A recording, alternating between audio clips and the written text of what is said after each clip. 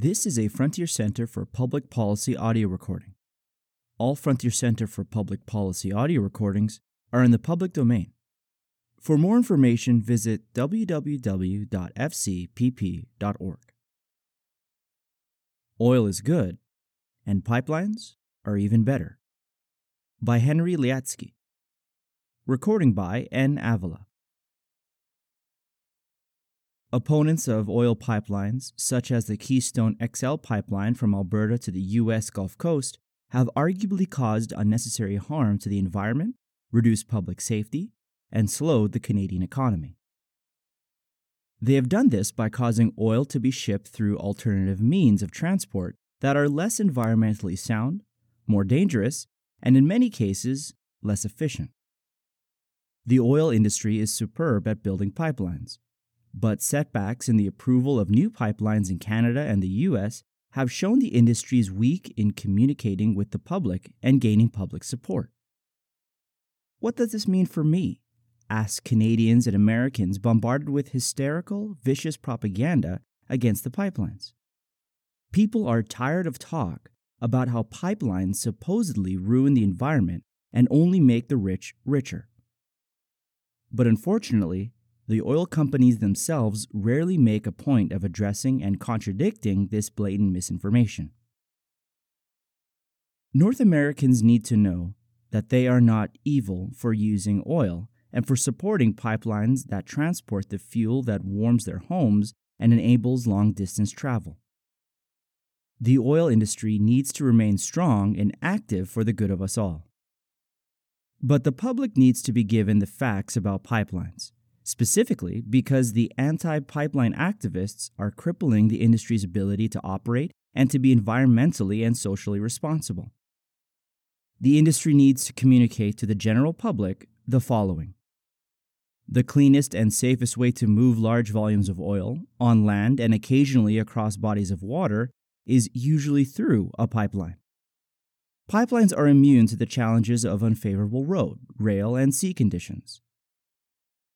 Pipelines are not prone to massive disasters due to driver errors. Consider the horrific 1989 Exxon Valdez oil spill in the Gulf of Alaska. If the same oil had been shipped by a pipeline, this accident would not have happened. The exact causes of the oil train explosion in July 2013 in Quebec are now known, but this unspeakable tragedy would likewise have been avoided if the oil had been transported by pipeline. Pipelines are not to blame for the world's largest oil spills. Notably, stemming from the flow of Canadian oil through pipelines only increases imports from overseas by ocean tankers. Besides, many oil exporting countries overseas fail to follow Canada's environmental and social standards, and sometimes their petrodollars find their way into very dangerous hands. Of course, no technology is foolproof, and pipelines occasionally rupture and spill oil on the ground. But most pipelines have leak detection systems that will shut them down if leaks occur. When procedures and safeguards fall short, accidents can happen. But in Canada and the U.S., these accidents are publicized and thoroughly investigated to ensure similar incidents will not happen again. To keep our car engines running, crude oil must be moved somehow from oil fields to refineries.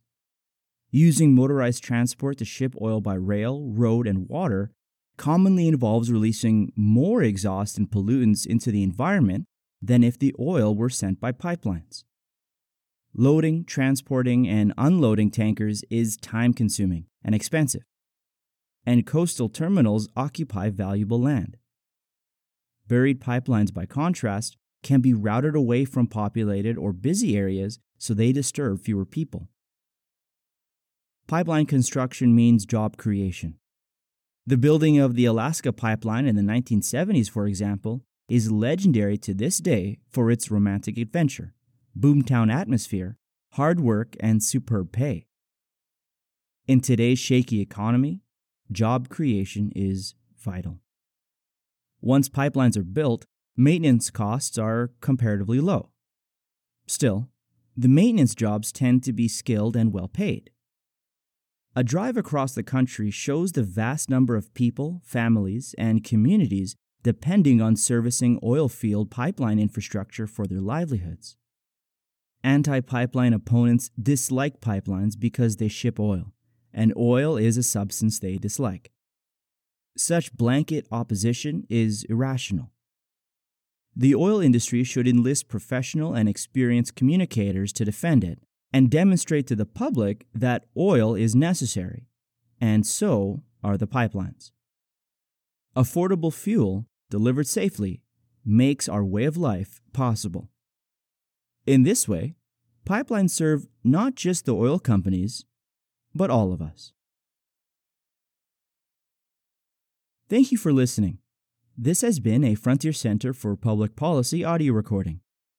The Frontier Center for Public Policy is an independent, nonprofit, and nonpartisan organization that undertakes research and education in support of economic growth and social outcomes that will enhance the quality of life in our communities. For more information about Frontier, please visit our website at www.fcpp.org.